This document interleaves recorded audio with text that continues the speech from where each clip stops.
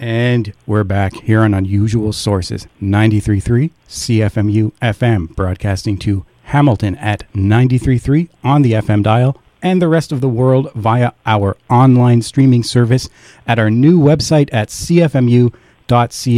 And today we have special guest Christopher Black. He's an international lawyer and author who's going to be coming to speak in Hamilton not too long from now. So, Christopher, thanks very much for being on the program with us today. Oh, you're welcome, and thanks for having me on.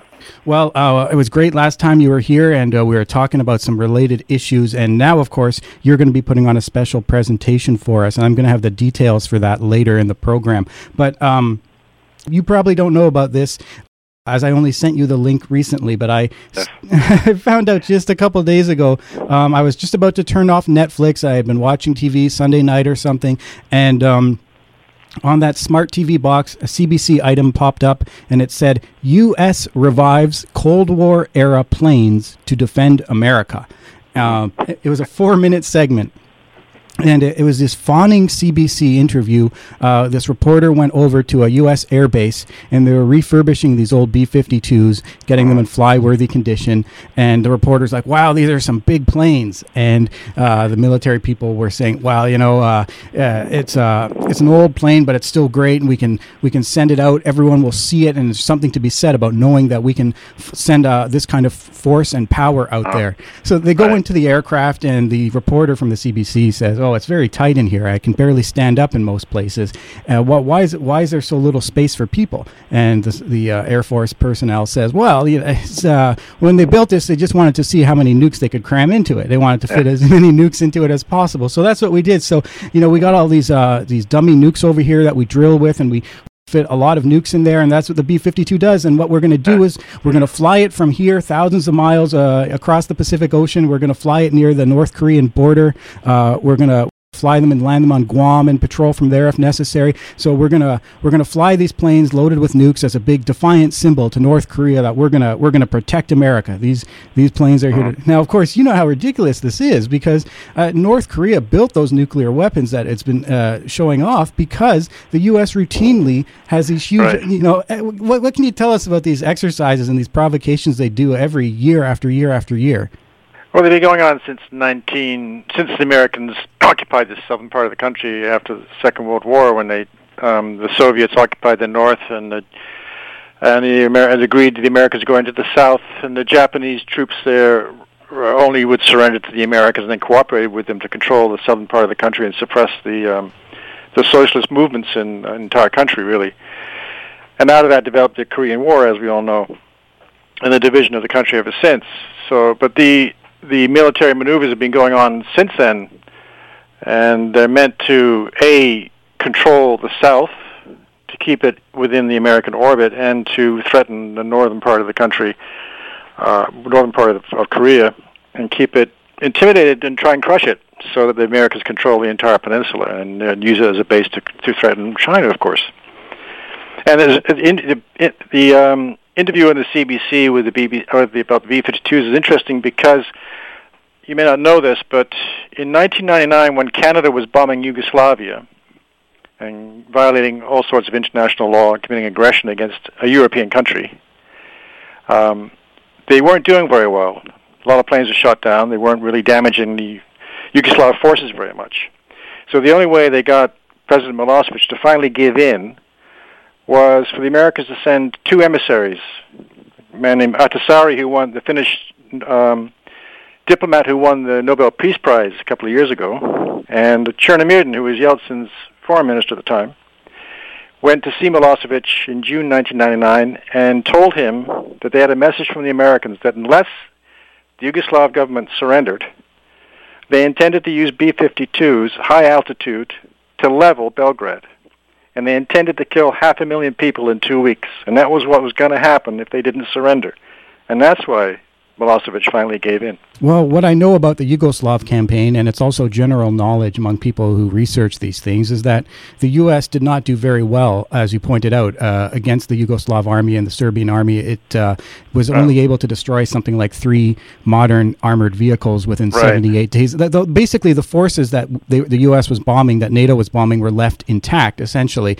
And the war was only ended because the U.S. bombed so much infrastructure, bridges and, water treatment plants and stuff like that, that the Yugoslav government gave in because of the civilian cost. Well, they could have withstood that, but what the final crunch was, this threat to wipe out 500,000 people, like to destroy it. They were going to actually flatten Belgrade, the entire city, like they did Pyongyang in 1950-53. They flattened Pyongyang. There wasn't a building left standing, and they intended to do the same thing to Belgrade. That's what forced the Yugoslavs to give up. Well, we know a lot about the American way of waging war. So that's what they threaten now, and now they're threatening with nuclear weapons, so North Korea has to react, and it's reacting. So, as you say. Well, for those who are just tuning in, we are speaking with Christopher Black. He's an international criminal lawyer on the list of defense counsel at the International Criminal Court, and he was also part of a delegation to lawyers to North Korea. He writes for quite a number of online outlets. We might hear more about that now. Christopher, you're going to be coming here to Hamilton. You're coming to the New Vision United Church. A lot of our listeners are familiar with that location. We've had a lot of good events there. We've had Michel Chosadovsky, we've had Eva Bartlett, we've had all sorts of people, Professor Kubursi as well, Stephen Gowans, you name it. So it's a great venue. It's at 24 Main Street West, Hamilton, and it's going to be on Tuesday, March 20th at 7:30 p.m. Right. So, now, you're also going to be in Toronto, is that right? Yes, on the 22nd at the University of Toronto, I think the university building. Oh, well, people can tune into the Taylor Report will tell them in Toronto. Right. So. This is a wonderful event. It's called Immoral and Illegal: Economic Warfare and Threats of Annihilation Against North Korea. And that's precisely what we're dealing with, unfortunately. In the case of what's going on right now, you can talk about these provocations. You can talk about sending nuclear-armed B-52s to patrol along the Korean border there and all the escalation, all the problems. But one thing that's in contrast to all the reporting we've done on North Korea, South Korea, Korea as a whole, is that people are starting to see through the propaganda. Anyone who's watching this for a long period of time is getting a sense of things that's different from what the corporate media is promoting. Specifically, the North and South of Korea are not like two entities, brothers, family members who hate each other permanently. There's a lot of talk about reconciliation. I was on Facebook this morning and I saw there was a photo of the North Korean leader, Kim, with a South Korean counterpart. They were hugging. Yes. This is not something you see. It reminds me of the Olympics, where it got to the point people were sending out amusing graphics on the internet of the North and South Koreans together, and Vice President Pence out there in his own corner in the dark. Right. Yeah, that quite quickly suppressed in the Western media as soon as it came out that the North Koreans weren't starving. And they were all well-dressed and beautiful and happy. There was shock for a few days. Then they suppressed it. It was suddenly erased from the TV screens. But when we were in Korea back in 2003, we were surprised to see many South Koreans in Pyongyang, and there was a lot of people. They call it a hermit kingdom. It's just, I don't know where they get that from, because Korea is quite an open country. We saw people coming in from all over the world to do things there, businesses and teaching, and there were people from Germany and Scotland and Saskatchewan and Africa coming in on the flights we were in. So it's not what people portray, but what we concluded was that the worse the propaganda is against a country, probably the more civilized it is. And they won't want you to know that. I mean, the reason that Americans ban their people going to Cuba, for instance, is not because they want to squeeze Cuba. That's partly it. But also they don't want Americans to see what other possibility life could be like. Well, a good example. And North Korea is Cuba on speed. I mean, if you go to North Korea, you'd be really shocked. We were shocked because, frankly, I'm on the left, but even I half believed some of the propaganda I was fed. It was so intense.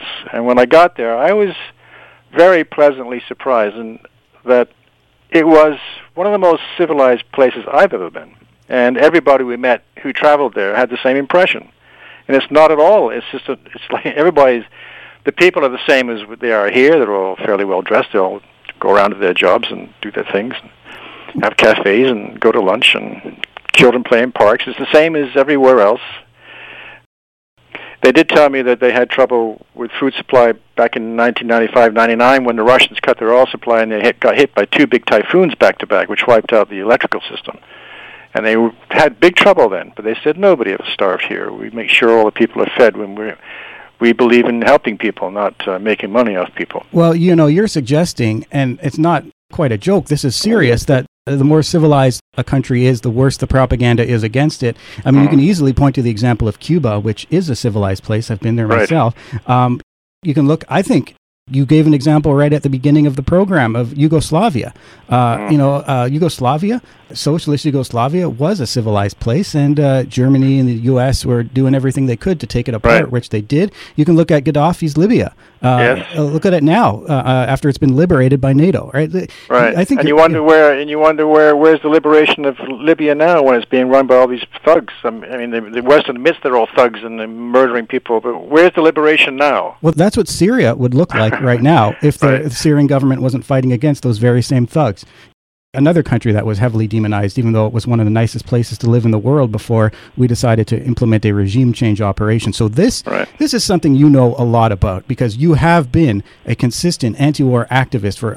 You were there. I saw you doing the work on Yugoslavia. I saw you doing the work on Iraq. I saw you doing the work on Libya. These are the kind of people we need to get around. These are the kind of voices we need to get around, because you have been conscientious and you have been a strong defender of international law and what the United Nations are supposed to stand for. And that's what we do here on this station. And that's what I wanted to talk about with regard to North Korea, because, of course, you and Professor Kubursi from McMaster are going to be addressing this subject on the 20th. And the content of the talk is economic warfare and threats of annihilation against North Korea. I want to reiterate that because this is a very serious issue. We can talk about the damage that sanctions do and everything, but it's not just the usual business of the United States making its threats and cutting countries off from aid and medical supplies and the global economy, which they do, but Canada's been heavily involved in this too. It was not long before the Olympics that there was some kind of summit out west. Right, in Vancouver, They were deciding the fate of Korea, and was Korea invited to that? North Korea wasn't there, the Russians, Chinese, it was one side.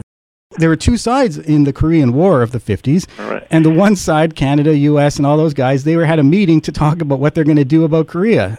That's right. That's why Dr. Graham McQueen proposed the idea of us writing his open letter that we did in the Toronto Star about that meeting, calling that it's an opportunity for the West to engage in dialogue and peace talks with North Korea and resolve things peacefully. But in fact, what they did was use it seems, as a meeting to concoct a criminal conspiracy to commit aggression against the people of North Korea and maybe genocide, because they're talking about annihilating the entire country.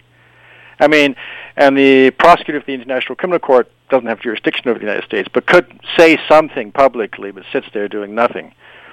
So the Canadian government engaged in, took part in a meeting really to concoct a conspiracy to commit genocide. And there was nothing said in the press about this here. I mean, people like I can say it, Professor Kubursi can say it, Graham McQueen, you can say it, but what does the mass media say? The mass media goes along with the entire, really, propaganda campaign against North Korea and Russia. All the American enemies are adopted in Canada as our enemies automatically because we don't have an independent foreign policy. I don't think we don't exist as a country exactly. In fact, as far as foreign policy goes, we're just an auxiliary to the United States. Well, that's very true, and it's very much in our observation on issues like Palestine or Venezuela. There is no foreign policy that is independent in Canada. Even opposition parties, they adopt whatever Washington puts forward. So we're not dealing just with big bad Trump. We're dealing with Canada following these marching orders from Washington. Maybe you can help clarify it for us, because you talk about these sort of threats of genocide, and you talk about all sorts of illegal actions. What's Canada been planning? I remember there was talk about they were going to seize as many North Korean ships as they could, and search them. And then Canada piped in. We had some admiral or some naval staff come in and say, "Oh, we've got the ships. We've got the ships to go." And what's going on here? Well, first of all, we don't. If they engage in seizing North Korean ships in the high seas, that's an act of war. and all hell will break loose if they try to do that. If it's not just piracy. And as far as Canada being able to do such a thing, where are they going to get the ships? We have a few, maybe 3 or 4 or 5 ships based in Vancouver. Half of them break down. There was last year, I think 1 or 2 broke down in the middle of the Pacific, had to be towed back home. We got 1 submarine. This is a joke.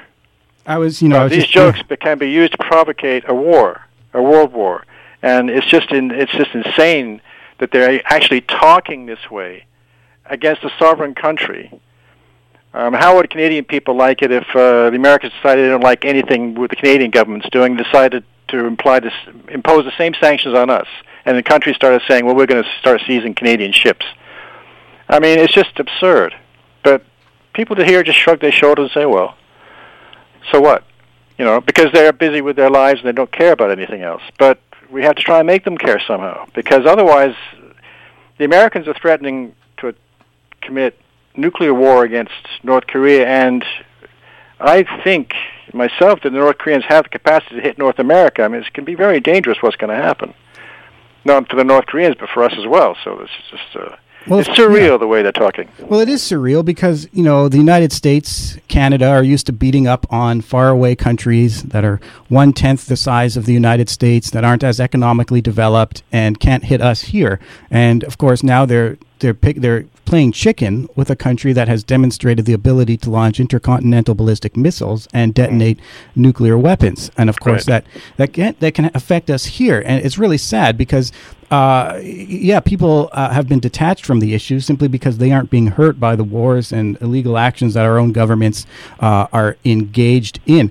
You mentioned these sanctions and all this kind of thing. It's amazing that I think people are going to start getting really tired of the U.S. putting sanctions on everyone. I mean, if you sanction Iran and, you sanction Syria and you sanction North Korea and, sanction Venezuela, pretty soon you're sanctioning half the world. Maybe they'll just trade with each other and stop trading with us, when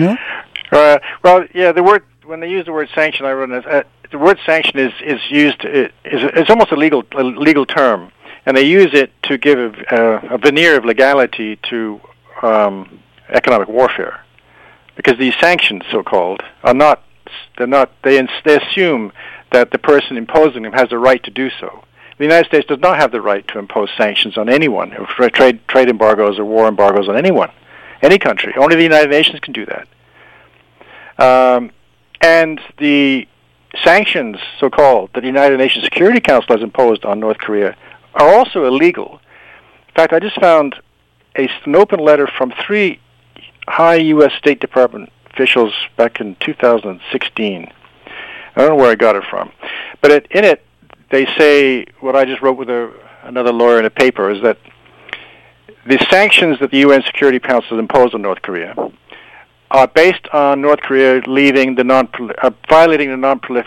Nuclear Non-Proliferation Treaty, that they violated the treaty by making nuclear weapons. Well, North Korea pulled out of the treaty in 2003, in January. So they have every right to produce those weapons, as do the members of the Security Council. And yet all the sanction resolutions imposed since then are all based on that one false premise, that they're violating a treaty. They're not violating any treaty. And because they refused to kowtow to any of the sanctions they imposed then, there's more sanctions imposed for them violating the sanctions that were imposed. So they haven't got a leg to stand on. The sanctions are absolutely illegal. I don't know why China and Russia went along with them. They have to explain that themselves. Shame on them, but they may have their own strategic reasons why they've done so. But they haven't explained what they are. We can only speculate. But the Security Council had no right to impose those on North Korea at all. Wow. And North Korea has said so in letters to the UN several times. Yeah. So, and now Dr. Kubursi, I'm probably sure, will have more expertise on the actual economic effects on North Korea. But if you read the reports to the UN Security Council from the various countries going ahead with these sanctions, so-called, they're pretty severe. I mean, they're embargoing almost every trade item you can think of, from iron to steel to coal to textiles, importation, exportation. But it seems that North Korea can perhaps survive on its own, but it's still going to be very difficult. I really want to hear what Professor Kubursi has to say about the sanctions, because he's an international, world-renowned expert on this. He's written papers on the effect of sanctions in Iraq. We all know that sanctions in Iraq killed well over 1 million people, something like 1.5 million, maybe 2 million people, citizens, civilians were killed in Iraq by U.S.-led sanctions. And, sanctions are a weapon of war that hits civilians. It's supposed to be done very carefully, but it's actually done quite broadly and widely by the United States. And so, when you talk about sanctioning North Korea, a country that the media likes to talk about suffering people in, well, you're going to have massive suffering as a result of these sanctions. This is the kind of expertise we can get at this talk on March 20th, and this kind of expertise we want from you on the issues of international law, because as you pointed out, this is a very scary and almost surreal situation, because they are saber-rattling with a country capable of engaging in a nuclear exchange with us on the North American continent. Right. And the sanctions are also a war crime when they're imposed in the way they're imposing them, because they amount to collective punishment of a civilian population, which is a war crime, a crime against humanity, under the Rome Statute, under the Nuremberg Principles. Embargoing a country so that the population suffers in order to put pressure on the government of that country to change its policies, that's a war crime, a crime against humanity, and that's what Canada is engaging in. They're willing to starve people because they don't like a government or like its actions, and I don't see. And where's the where's the morality come from? Who has the morality? The victim or the person imposing the sanctions? Yeah, the way the United States has treated it's Iraq. Just disgusting, really, what this country is doing, and the political parties in this country, the major political parties, that is, go along with all this. There's such enormous room for improvement. Well, anyway, we can learn the details about the sanctions, what's being planned and proposed to be implemented, the nasty and devastating effect this could have on North Korea, as well as the very devastating consequences of a war in Korea, even a conventional war, and how this all fits into the international legal framework, and why these kind of activities really weaken an international system that's already circling a drain in terms of ability to keep international order, respect for sovereignty, stopping World War III. We're in jeopardy, and that nuclear clock has been pushed to something like 2.5 minutes to midnight. Yes, and I think President Putin just gave the warning last week. Stop it all, or you don't know what's coming down. Just back off and leave everybody alone. Why? The thing is, I have an old article from 2003, CNN article, funny enough, which talks about the Americans willing to give the North Koreans a non-aggression pact, a statement that they will not attack if the North Koreans agree not to develop nuclear weapons. And yes, this week, North Korea again stated for the umpteenth time that we're willing to give up our nuclear weapons if you agree not to attack us. Now, I think they're naive. I don't think you can ever trust the American government. But they're sincere, because when I met them, they were sincere in that. They said, it's all we want, a peace treaty and a non-aggression pact. We don't want to waste our money on nuclear weapons. It's draining our energies, but we feel we have to. But we're willing to give them up if they promise not to attack us and remove all the military threats against us. But, of course, the Americans will not do that. They just, in response, what did Trump do just the other day? Impose more sanctions on North Korea. That's the answer. We don't want peace. We don't want to give peace a chance like John Lennon wanted. They want war. And they seem intent on getting it. Yeah, seems like the exact crowd of numpties that got us into World War I. This kind of idiot. If you don't think that the current people leading the United States and Canada and Great Britain aren't as stupid as the people that got us into World War I, World War II, think again, and this will be the last one. So, if you're concerned about these kind of things, please come to our event. It's going to be at the New Vision United Church on March 20th. That's Tuesday, March 20th, New Vision United Church, 24 Main Street West here in Hamilton. The admission is free. Donations are accepted. It's sponsored by the Democracy Probe International and the Hamilton Coalition to Stop the War. A notice will be posted on the Hamilton Coalition to Stop the War website within 24 hours from now at hcsw.ca. today. And Christopher, we're not simply interested in seeing you and Professor Kubursi speak, but we also are interested in your writings. You've done so much work on the issue of protecting what little peace and international order we have left. So where can we find your writings? I've written for various journals. I write a lot for New Eastern Outlook, also known as NEO, or sometimes Global Research, once in a while Counterpunch, but on my own blog, ChristopherBlack.com, you might find some interesting things, but probably New Eastern Research, every once a week or so I publish something. So that's Near Eastern Outlook at journal- New Eastern Outlook, yeah. Right, perfect. Well, thanks so much for being on the program. We're going to announce this and give all the details again, and of course, we'll see you on the 20th here in Hamilton. Right, I'll look forward to it. Great, thanks very much, Chris. You take care. You too. Bye-bye. That was Christopher Black, and yes, he is an international criminal lawyer, and he is an author who writes quite a large number of well-informed pieces on the dangers of war with Korea, the dangers of nuclear war with Russia, the stupidity of this whole Russiagate and Russophobia, as well as problems with all the other interventions from Libya to Syria and so on. So do keep aware of that, and do come to the event on March 20th. This is very important, and we've noticed there are a lot more people concerned about potential of war with North Korea than we've had in recent months, recent years, given the severity of the conflict that could result if some idiots actually manage to land us into a war with Korea, something that Koreans don't want on the Korean Peninsula, but the U.S. seems to find endless excuses to have its nuclear-armed bombers fly right along the border and have massive exercises and tens of thousands of soldiers and ongoing constant saber rattling and endless propagandizing on TV networks and sanctions and so on. This is a dangerous situation. It's something we don't need to be part of. Let the record stand. As Christopher said, North Korea said, hey, okay, we'll give up the nuclear weapons. Can you give us a non-aggression pact so that you won't attack us? Can you do that? And the U.S. said, no.